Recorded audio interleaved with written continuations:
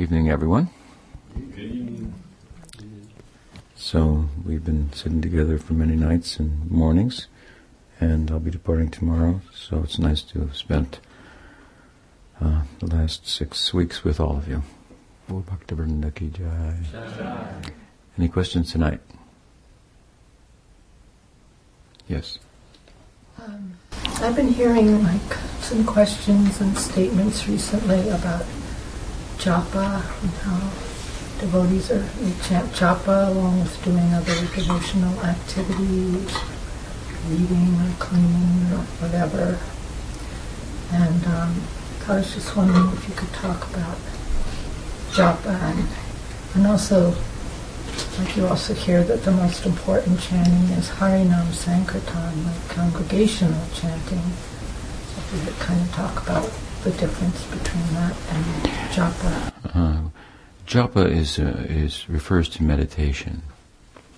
It's a limb, if you will, of the body of dhyan or meditation, and so and non-japa so we do both. We do japa of Krishna Nam, or the name of God, in the form of the Hare Krishna mantra, which is all consists entirely of names of God, Hare Krishna. Okay. So we do the japa, as I'm saying, is a limb of the body of meditation. So we do japa in the form of Krishna Nam, in the form of the Hare Krishna mantra, which consists of Krishna's names, and we do that on a mala, right? So many times in a day. And then we also do the japa of Krishna mantra. So the name in the Maha mantra is all in the vocative case, and in the Krishna mantra it's in the dative case, and so they work together. The mantra, Krishna mantra, serves the Krishna Nam. So, but anyway, these are both forms of japa that we do. So japa, being a limb of dhyan or meditation, it shouldn't be done while other things are being done, because meditation is about focusing the mind, absorbing the mind, right? So you can't really be doing one thing and then you can't be doing something else while you're meditating, something like that. That kind of make it real simple. That said, in the japa of Krishna Nam, or the name of Krishna, there are 3 forms that it takes. It can be done silently. It can be done whispering in such a way that only oneself can hear, or it can be done out loud in such a way that others can hear. When it's done out loud, then that japa of the name of Krishna, which is a form or particular expression of that is a form of meditation, becomes a form of kirtan, becomes a limb of the body of kirtan. So kirtan is very auspicious, and it fosters meditation. And in kirtan, there are no rules, so to speak. And in meditation, there are certain rules. So this is one of the rules. When you do meditation, you don't do something else at the same time. Now, I should qualify that, because there is a possibility of doing meditation, of doing the japa of Krishna Nam. And, well, yeah, so when you do meditation, you don't do something else at the same time. But it's possible to do kirtan and do something else at the same time and still derive benefit. Of course, as the benefit accrues, one will become more focused on the kirtan in such a way that it promotes meditation and absorption of the mind within, and so on and so forth, which is the desired effect. So, while there are statements like, even if in your sleep you chant the name of Krishna, or while eating, or to give it a modern twist, while driving or whatever, there is benefit. It's not, those type of statements are not an advocacy of doing that per se. They're statements that seek to inspire us to chant the name of Krishna, either in kirtan or in meditation, with full attention, because they're saying what to speak of if you chant in your sleep, being benefited, how much more if you actually concentrate and live a kind of lifestyle that promotes the possibility of focusing the mind and so forth. But no harm. Certainly, we have the example of the inhabitants of Vrindavan who will be singing about Krishna and recalling the leelas of Krishna while doing ordinary household duties and so forth and so on. So there's no fault in chanting Krishna's name out loud. There's no fault really in chanting silently too. That's another thing. One can be externally engaged and internally engaged in more advanced stages. And there's a story in this regard that I'm reminded of, to take it to the other side, so to speak. And there was the famous Rupa Kaviraj was giving a Bhagavatam discourse on the text, the sacred text of the Srimad Bhagavatam. And there was one elderly lady in the audience who was chanting Hare Krishna, Hare Krishna, Krishna Krishna, Hare Hare. Not loudly, but her lips were moving and chanting. And so he said that, I'm giving a class. You shouldn't be chanting while I'm giving the class, which is a good instruction. And she said, I agree, but I can't stop. That's my problem. It's coming automatically, and so on. He misjudged her, the depth of her spirituality, and he offended her, and as a result of that, Rupa Kaviraj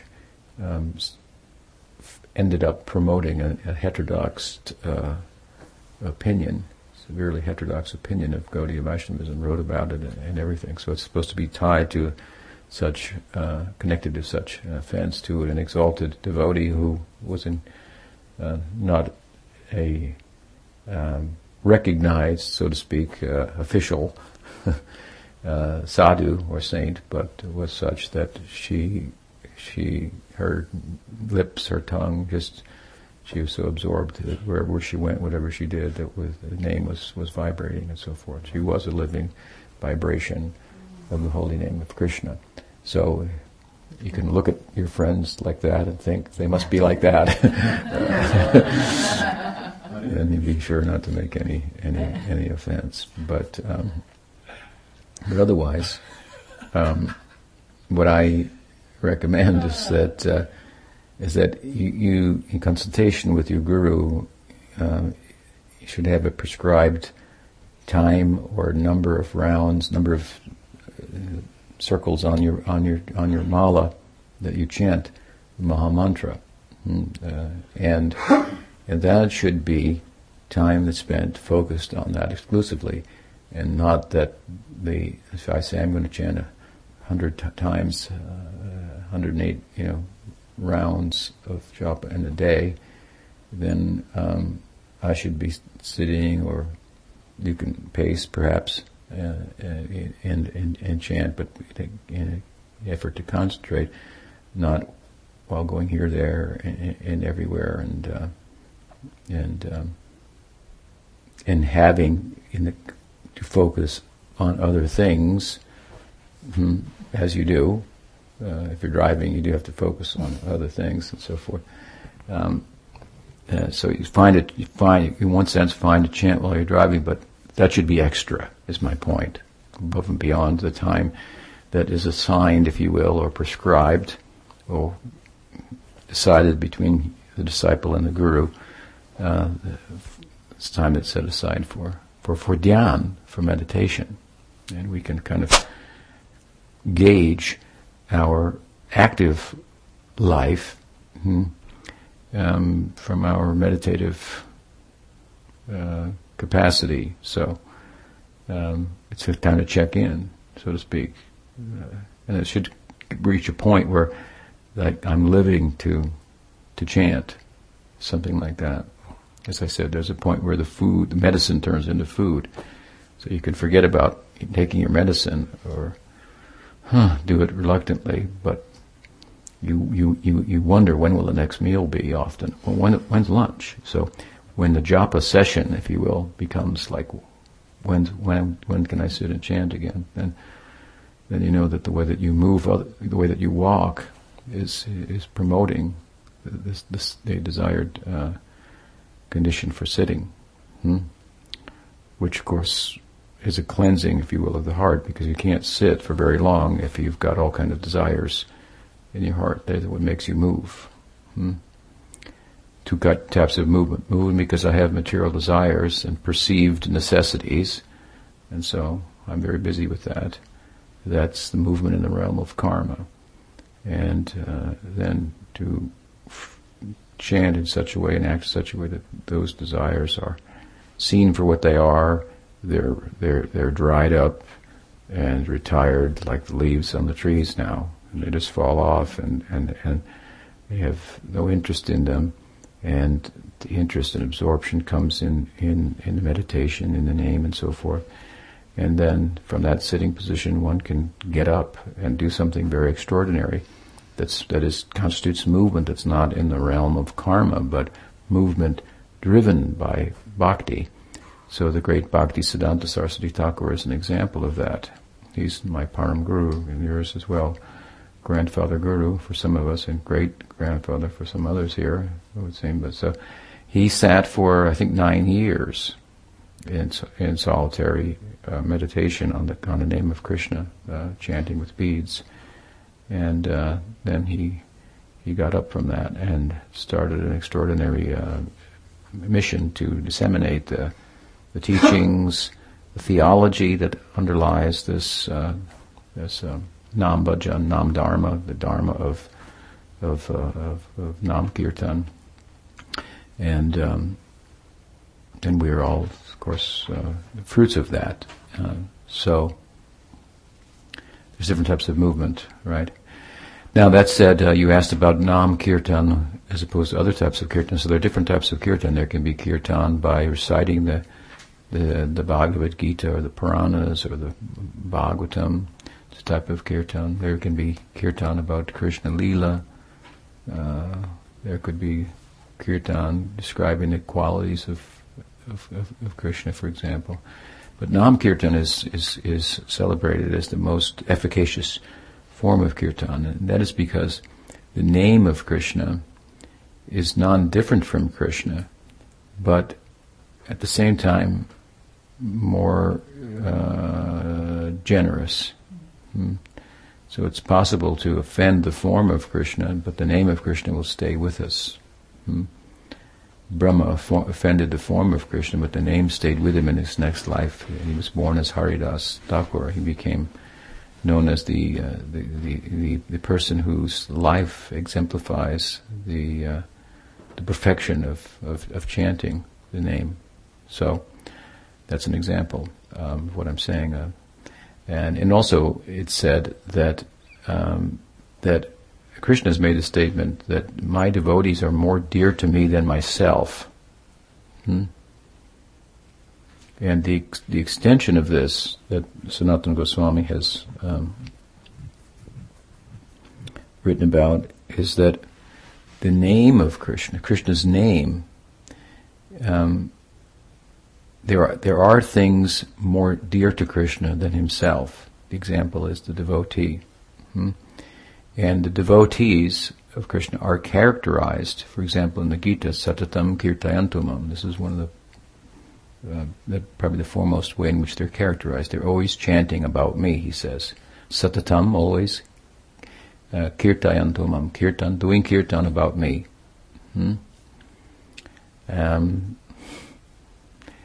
and in the context of their doing kirtan about him, then one of the virtues, if you will, of kirtan is that it benefits not only the chanter but other people here as well, even though they may not have any intention. And again, there's power in the name, even if you don't pay attention, and it will, in due course, capture your attention is the idea.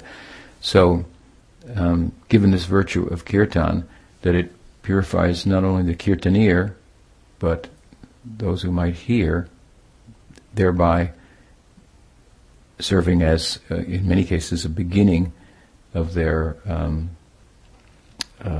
connection with bhakti, which will only, the nature of bhakti, of course, is such that benefit that we accrue from bhakti principally is categorically different than benefit that we accrue or appear to accrue materially. If we accrue something materially, we get a gain or a benefit. It's not something that will endure. It will last for some time. It will have a life, so to speak. But if something is spiritual, and there's a spiritual gain, then the nature of spirituality is that it's not confined by time and space. The self, the Atma, the unit of consciousness that we are, is not confined by time and space. So if you benefit yourself spiritually with spiritual growth and so forth, then there's no loss in that or diminution. So this being beyond time and space means to be eternal. So benefits in the realm of eternality are not like benefits in the realm of the temporal. They're eternal. So someone hears the kirtan, they're benefited, and that benefit will serve as something that facilitates hearing again or meeting saintly persons and so forth, and that will accrue over time and have a tipping point, if you will, where it's suddenly, in some life, these ideas make sense and you find them attractive and so on and so forth, and then it becomes your path. So if you take a seed and you put it in the ground, then you water it and you give it sunshine, it looks like nothing's happening, but underneath the ground, the seed is opening, some roots are going down and so forth. So even unseen, if there is something spiritual, and there is, then coming in contact with that will have an effect, even though it might not be immediately noticeable. But in due course, just like that seed, first it opens up and roots go down, and eventually a seed comes up, a sprout comes up above the ground. So when someone kind of like says, I'd like to, live in the ashram or something, or I want to, accept so-and-so as my guide, and they have what's being spoken about seems to like be natural, and it seems like he or she the speaker is saying things that I believe in better than I could say it, and so there's a connection like this. We call it shraddha, faith arises and so forth, and so that's the sprout coming above the ground, but there's movement beneath the ground, invisible. Sanskars for bhakti, we get impressions from bhakti, from the chanting and so forth, and they accrue, they affect the chitta, the internal organ of perception in the subtle body, and that's where all the impressions are materially, that impressions drive us, so to speak, to move in this way and that way and so forth. So it's the benefit is eternal, and as such, when Krishna's devotees, who are principally characterized by chanting about him, chant, and other people hear, those people are benefited, and in due course, the likelihood of their becoming devotees is good. And so, therefore, as the devotees are more dear to Krishna than himself, Sanatana Prabhu says, his name is more dear to him than himself, because it's non-different from him, but in that form, it creates good fortune of others and makes them into devotees who are more dear to him than himself, and so on and so forth. So the virtues of Nam Kirtan are such. And of course, the idea here is that inside the name of Krishna is the form of Krishna, the qualities of Krishna, the leelas of Krishna. So, I've given an example before. Someone calls and your daughter answers the phone and hangs it up, and you say, "Who was that? Did you get his name?"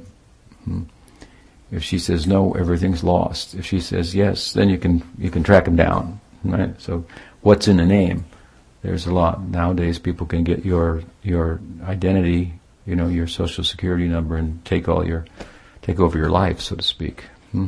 So the name, just to give this material example, has power. There's a lot in a name. Of course, we're talking about a plane where the sound and the form correspond. Even materially speaking, as much as a sound corresponds with the object that it seeks to describe, is as much as the sound is perfect.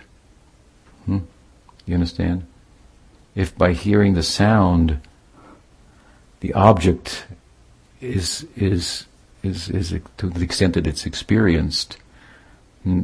Therefore, for example, you may have a name, but if you act in a certain way, like you're wacky, then they'll call him, "Yeah, we're wacky," and everybody will, "Yeah, wacky, right?" It corresponds. Of course, it doesn't exactly sound like it, but some sounds sound like. Anyway, get my point. The more that the sound corresponds with the object, the more perfect it is. So, in the spiritual platform, the sound, there are forms that correspond with sounds. Now, we tend not to be able to see the forms that correspond with sounds. But I know people who are very proficient in music, who can see notes, for example. So this is even materially speaking. So there's a sound that corresponds with the absolute. Om is a sound that corresponds with the absolute in a broad and kind of generic sense. And Krishna is a sound that corresponds with the absolute in a more definitive sense, going into the broader idea for specificity. And the specificity, of course, is required for loving. Because the more, if you know somebody in a broad, general way, well, it's difficult to love them in intimacy and rapture and so forth. But if they're lovable, the more you know about them, the specificity, their qualities, and nature, and so on and so forth, all this fosters the possibility of love. That's why in the Gita, for example, when Arjuna, when Krishna showed Arjuna the form in which everything was contained within him, he showed that actually everything is contained within me. It caused Arjuna to step back and say, oh my God. And it was powerful, but it was a little disconcerting because he couldn't love him in that appearance as a friend. Krishna was the chariot driver for Arjuna. They had an intimate relationship. He would say, turn left, go right. And Krishna, Parthasarathi, he was serving his devotee in this way. But when he saw the whole universe inside of him, and Krishna showed him this then he said, whoa, I have to step back here. So that stepping back is a kind of a reverence and awe, which is a form of love, but it's a form of love that doesn't bring us as close to our object of love as friendship, for example, does. So Arjuna was the friend of Krishna, but his friendship was interrupted by a display of majesty. So the specificity of, and then Krishna appears in a four-arm form and in a two-arm form, and the more, as the progression goes, then the intimacy further develops and so forth. And Arjuna is again peaceful and happy, thinking of God as his friend. So Om is a sound representation of God, but it's feather broad. Nothing wrong with that. But Krishna is. I remember once sitting with Prabhupada. He said, "One cannot get as much ecstasy, ananda, from chanting Om, and the room filled up with ecstasy, as one can from chanting Krishna." And it took us to another level. So, so this is the idea, right? In Krishna Nam and the other related names of Krishna that describe the absolute in relation to his devotees in Leela, in this interplay between devotee, bhakta, and Bhagwan, and so forth. This is very sweet, very charming, and in those names, all of his Shakti is present. The reason is, the idea behind that is, all of his power is in those names because those names are describing him in a condition in which he is, so to speak, overwhelmed by the devotee's love. So, so the power of his Shakti, his own Shakti, is turning him into, kind of suppressing his majesty, the power of the bhakti, suppressing his majesty, so that there can be intimacy. That's very powerful. So those names, powerful. But in the name, then the form, the qualities, the leelas of Krishna are all present, and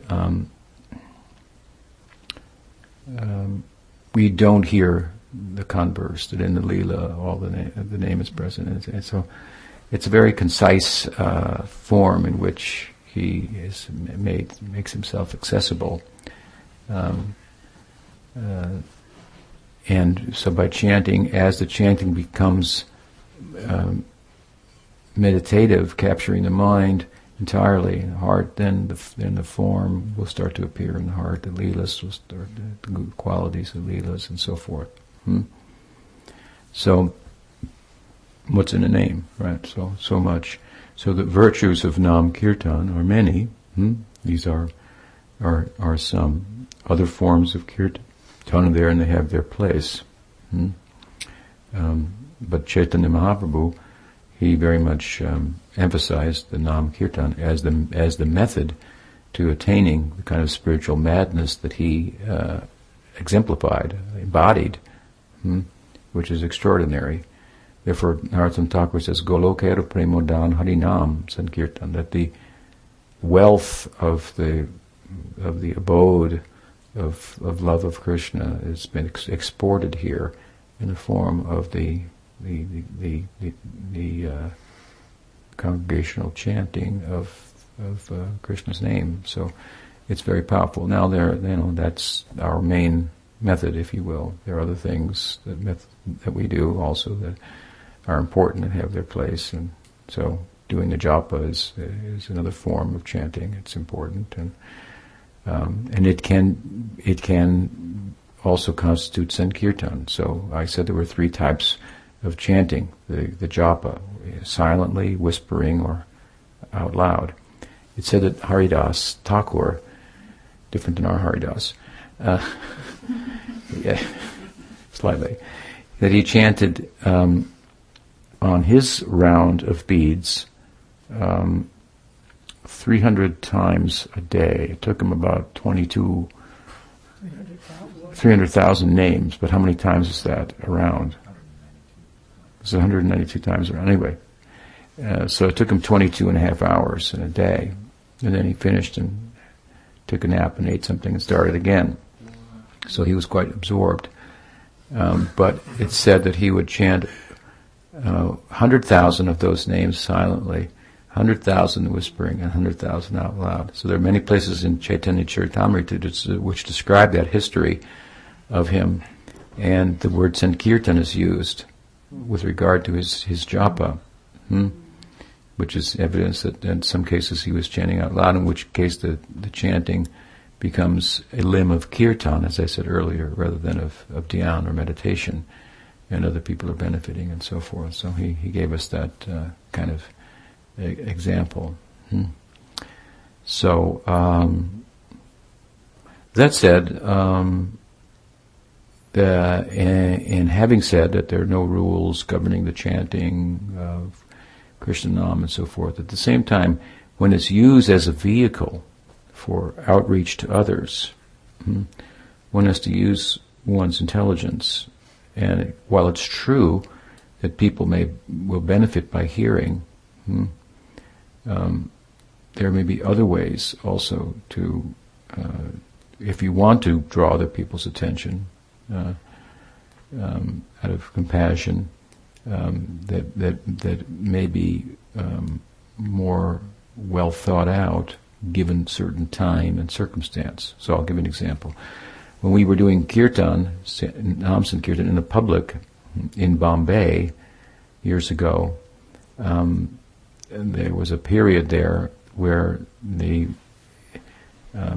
someone had made a movie, I don't know, B-grade movie or something, Hari Ram, Hari Krishna, something like that, and it was circulating in India, and it was a depiction of Western devotees chanting and taking drugs and having orgies or something like that, which has nothing to do with what we were doing, but somebody had made a movie like that and then posited that we were, CIA implants or something and spy on the Indian government, this kind of stuff.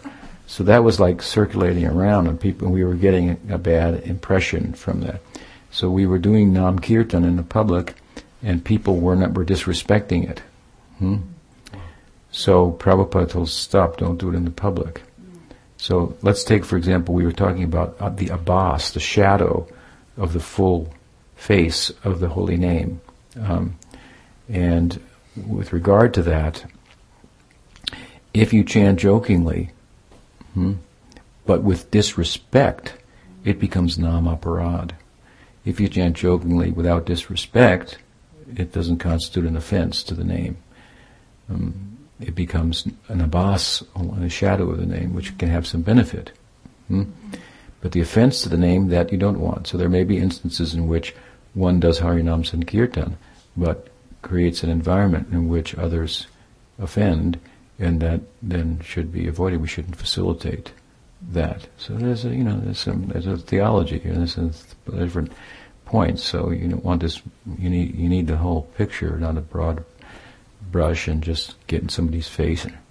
I heard an odd story about something that happened in the farm once when somebody really wanted somebody to chant badly. Anyway, I won't go into that. It was a pretty bad one. Chant, he said. It'd be good for you. And I think he was beating on him or something like that. So this is not, this is like misunderstanding. We need teachers to help us, not make such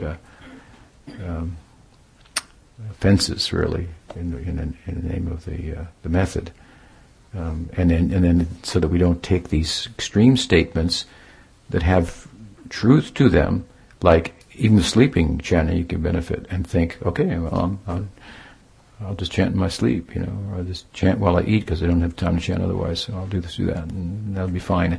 That's not what those statements are saying. They're statements that's true, but the real point is what to speak if you take it seriously, and that's what's supposed to be. It's supposed to be giving impetus for that. So those are some thoughts on kirtan. Yes, you had a question. Well, I have a question, but I also have a follow-up on this. I'm not clear now. Are you saying that doing mundane tasks, washing dishes, sweeping the floor, driving truck, you can sing Krishna's name during those, but you can't chant japa style? You can chant too. Yeah. But what I'm saying is that if you have, for example, taken a vow to chant so many names a day, you just don't include that. You don't do that while you're driving the truck. No. Yeah, that's separate. But yeah, you can do that. No, it's helped me focus, like I have perfect driving and keep Krishna in mind at all times. Good. Yes. Okay, now my question. I look at these paintings of Vrindavan, and I'm not sure if they're here in the material world or in the spiritual planet of the Braj. Now, we see depictions of butterflies and deer and peacock and cows and all. Who are those people? I thought our highest ambition was to get a human form. Are those people that just Krishna expands himself into those? Balaram expands into the Dham and the different forms and so forth to serve Krishna. He expands certain types of jivas, so some of them are just kind of, I want to say, like manifestations of Krishna's internal energy that are part of the environment. Like the Dham itself, the abode of Krishna, is a manifestation of Krishna's Sandhini Shakti, which is part of his internal energy. So we are constituted of his marginal energy. So the Dham, and then things in the Dham can take different shapes and so forth. And we have, through our succession of teachers and students of the parampara, that this chain, this link, this kind of portal, it has a window of opportunity at the other end, and there are different successions, there are different lineages, right, that offer different windows of opportunity. So ours has certain windows of opportunity that we follow. I don't know any that promote the butterflyness, but the basic. Now that said, these rasas, dasya, sakya, vatsalya, madhurya, and braj, they take different forms. That's also the vines are said to be in madhurya rasa, but it's not the kind of madhurya rasa that a devotee in this lineage will attain. So there's a specific type of madhurya rasa that's being offered in sakya rasa, for example. But they're all, So even though Brahma spiritual. created them for the material universe, they're not actual material forms, they're actually spiritual forms. Yeah, well, the world is like as above, so below is kind of the tantric expression. So there are no real butterflies here. The real butterflies are there. Lions and leopards and carnivores and predators. Yeah. But they're peaceful. They're peaceful there. They're vegetarian. Right. Yeah. They're peaceful, pretty much. Yeah. Except for Leela sometimes. It's said that in Vaikuntha. No, well, that's another. That's a different. It's another thought, but I'll just play it out for you. It's a little different, but just like a king will sometimes bring in a tiger into the assembly of people in a cage. He's there, but he's in a cage for entertainment. Sometimes Narayan lets somebody come into Vaikuntha who's not fit to be there and to showcase him before the inhabitants. So, but so those that are there, that are even in tiger forms, they're just real nice. We find that Chaitanya Mahaprabhu, when he went through the Jarikhanda forest, the jungle that he chanted in, he caused animals that were by nature inimical to one another to overcome that, and embrace one another and so forth. So that has the power of his kirtan. Then what to speak of a world that is arising out of that kind of kirtan, then everything peaceful, everything happy there. Yes. I just had a thought connected earlier. Often in the Chaitanya Charitamrita, Mahaprabhu's devotees sing kirtan to him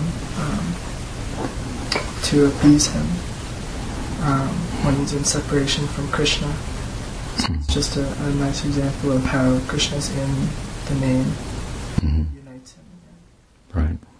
Very good. Yes. Okay, what's the time? Anything else? I was reading Paramatma Sandarbha, the three major characteristics of the jiva: Gyatritva, Bhoktritva, Kartritva. I wonder if you could give us, talk about those three. They seem like the most essential aspects of the jiva to understand. If you know those aspects of the jiva, you know the jiva tattva pretty well, I would think. Well, those are aspects of the jiva that are there in a kind of a potential. They, as I have explained previously, they can manifest in an environment, either the material environment or the spiritual environment. So, if you want to look at the jiva independent of its environment, then those are kind of in potential. So in that sense, I wouldn't call them, primarily what defines them. But then again, the jiva is always in an environment. That's the meaning of tatastha. And unless it enters into Brahman, in which then those aspects of the jiva aren't realized, even while it may taste Brahmananda and so forth.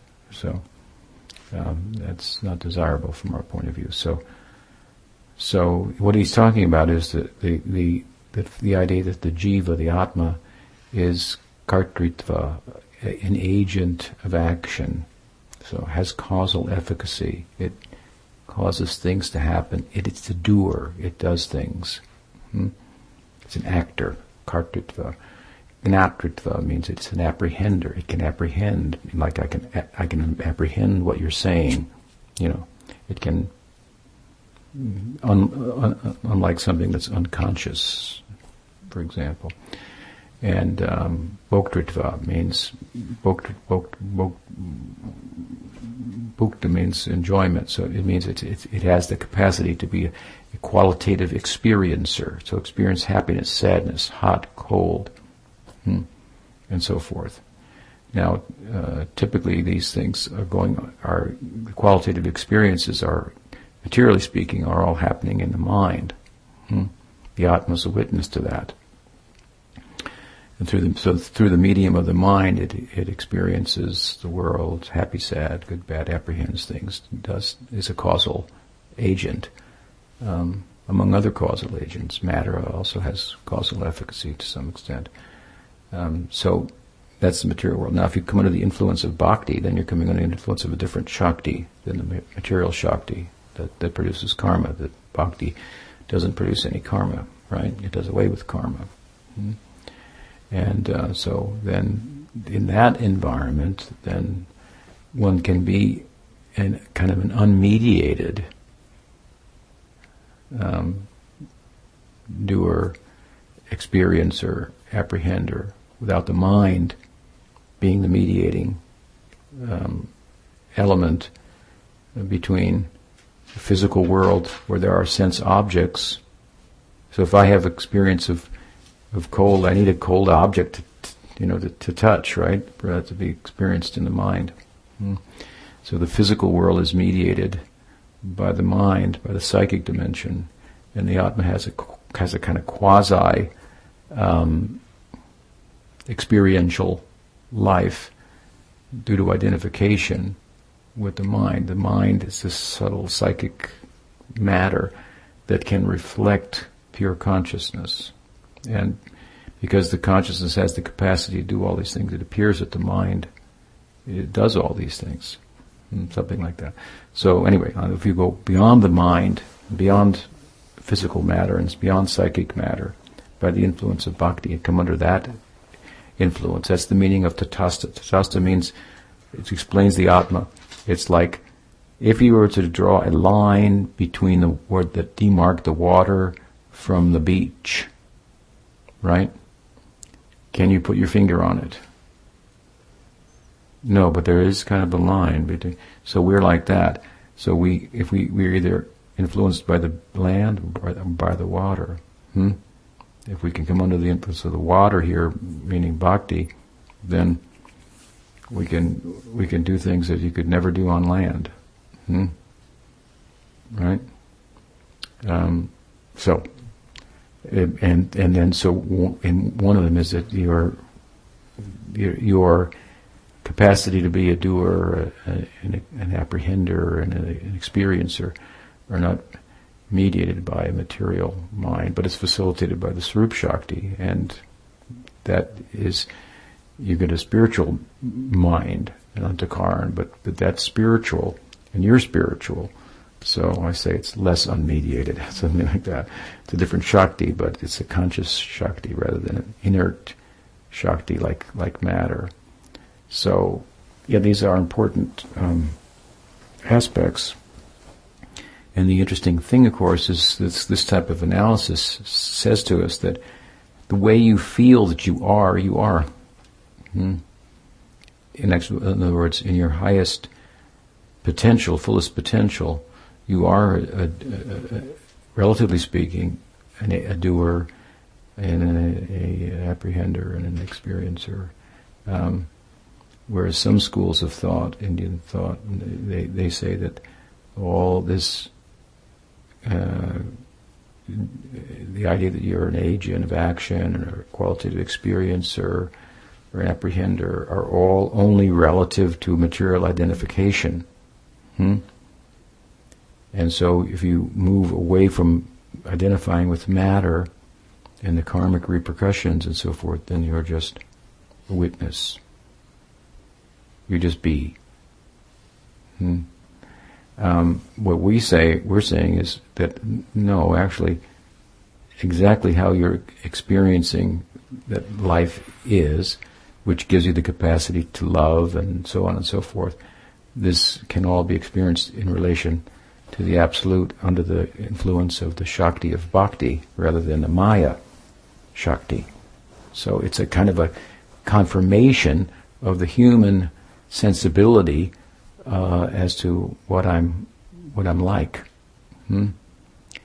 So there's a correspondence, if you will, thread that ties together the material experience. In some ways, speaks to us about the nature of the spiritual experience. It's just the material side of it's just off center, something like that. Whereas again, in the yoga siddhanta of like Ashtanga yoga, the Atma is just a witness. It's not a kartritva, bhoktritva, gnatritva. It's just, and in Gyan Marg of, let's say, Shankar, it doesn't even exist. The individual Atma doesn't exist. So there's one, there's Brahman, and you can't say anything about it, and so forth. So these are very that's very different and counterintuitive to the human experience. From our school, the human experience is not counterintuitive as to what is the nature of enlightened life, and it's a full life. You want spiritual life, or just want something spiritual, or do you want a spiritual life? And so, without action, without apprehension, without experience, there's no life. Therefore, some forms of spiritual attainment, or idealized forms of attainment, are compared to sleeping or being anesthetized, which certainly ends all suffering, which is what the problem is in material life. But there are other ways to end suffering. There might be more positive ways to end suffering than just stop doing away with everybody. If all the variety, the difference, is perceived through the senses in the mind, that I'm different from you, you're different from me, and that's the whole problem, then to do away with the problem, I do away with everybody. Yeah, that does away with the problem, but if to give a musical example, if you come in the room and somebody's playing the guitar, somebody's playing the drums, somebody's playing the violin, somebody's singing, but they're all doing different songs at the same time, it's like, it's just like noise, right? So you can just stop it all and have peace, or you could, what if you all work together on one song? It has there's a drum beat to it, there's the bass, there's the chorus, the lead, and the harmony, and it's become much more richer idea of unity. So we pine for unity, and we pine for diversity at the same time. They're opposites. How can you have both? So a lot of spiritual schools, they just talk about unity and do away with the diversity. And the diversity, arguably, is illusory, materially speaking. Comings and goings, you think you're that body, you think you're that body, and actually you're not. So all these differences are external and superficial, but are there any differences in the absolute? If there are, then there's a possibility for movement and love, rather than just knowing. So there's knowing, and then there's loving. What is it? I often ask, what's better, to love to exist or to exist to love? There's a big difference between those two ideas. So I could love to exist, knowing that I'm not this body-mind complex, and experiencing that I'm not, that I'm beyond time and space. I could love that. No worries, no fear. Just check out here, just take it easy. Just speak about it in an ordinary way. That's one thing, and you could see why that would be desirable given the trouble of everyday life and so forth. But a much more noble and higher, interesting idea is not to love to exist, but to exist to love, which by that I mean in the world of knowing that I am an Atma. Is my knowing that I'm an Atma just based on knowing that I'm not other things that are here today and gone tomorrow? In other words, if I know that I'm not part of the impermanence that pervades, I know something about myself, right? That's concerting. It feels good to know that. But do I know everything about myself? Is there anything? That's a very negative way of knowing about yourself. I know I'm not part of the impermanence. You could put a more positive twist on it and say, I know I'm eternal. But it's kind of a negative way of describing oneself, although that negativity is positive, like 0 is positive in relation to negative numbers. But again, we're thinking about, what about the positive numbers? That's a more complex idea, where the variety is found, the interaction is found, but it doesn't compromise the unity. So I've given an example, if you have a peaceful lake, and someone comes and throws a lot of stones in it, you ruined my peace. I was reflecting on it. But then if you let the lake become peaceful and you throw 1, 2, 3, 108 stones in the lake all in the same place, it will cause concentric ripples to go out to be more beautiful. It will make the peace beautiful. Peace is one thing. Beauty, charm, that's another thing. That's building on the peace. You have to have the peace, and that out of that peace, I'm not at war anymore. Out of the peace is arising something more that we call love. So we have war, we have peace, we have love. And in love there's war too. But it's only an appearance of that. So everything is found in love. Love has the capacity to harmonize all contradictions. It turns faults into ornaments. So the path that is love has the greatest power, and it has offers the greatest prospect to us as well. And it speaks to us about a transcendence that is whole, and not just the absence of negative elements that we need to do away with, that are problematic for us. It includes the positive elements that don't quite make it here because they're off-center. So, chanting is the way to go there. Shri Radha Madhava ki jai, Gauri Vaishnav Guru Parampara ki jai, Gaur Bhakta Vrinda ki jai, Gaur Premanand.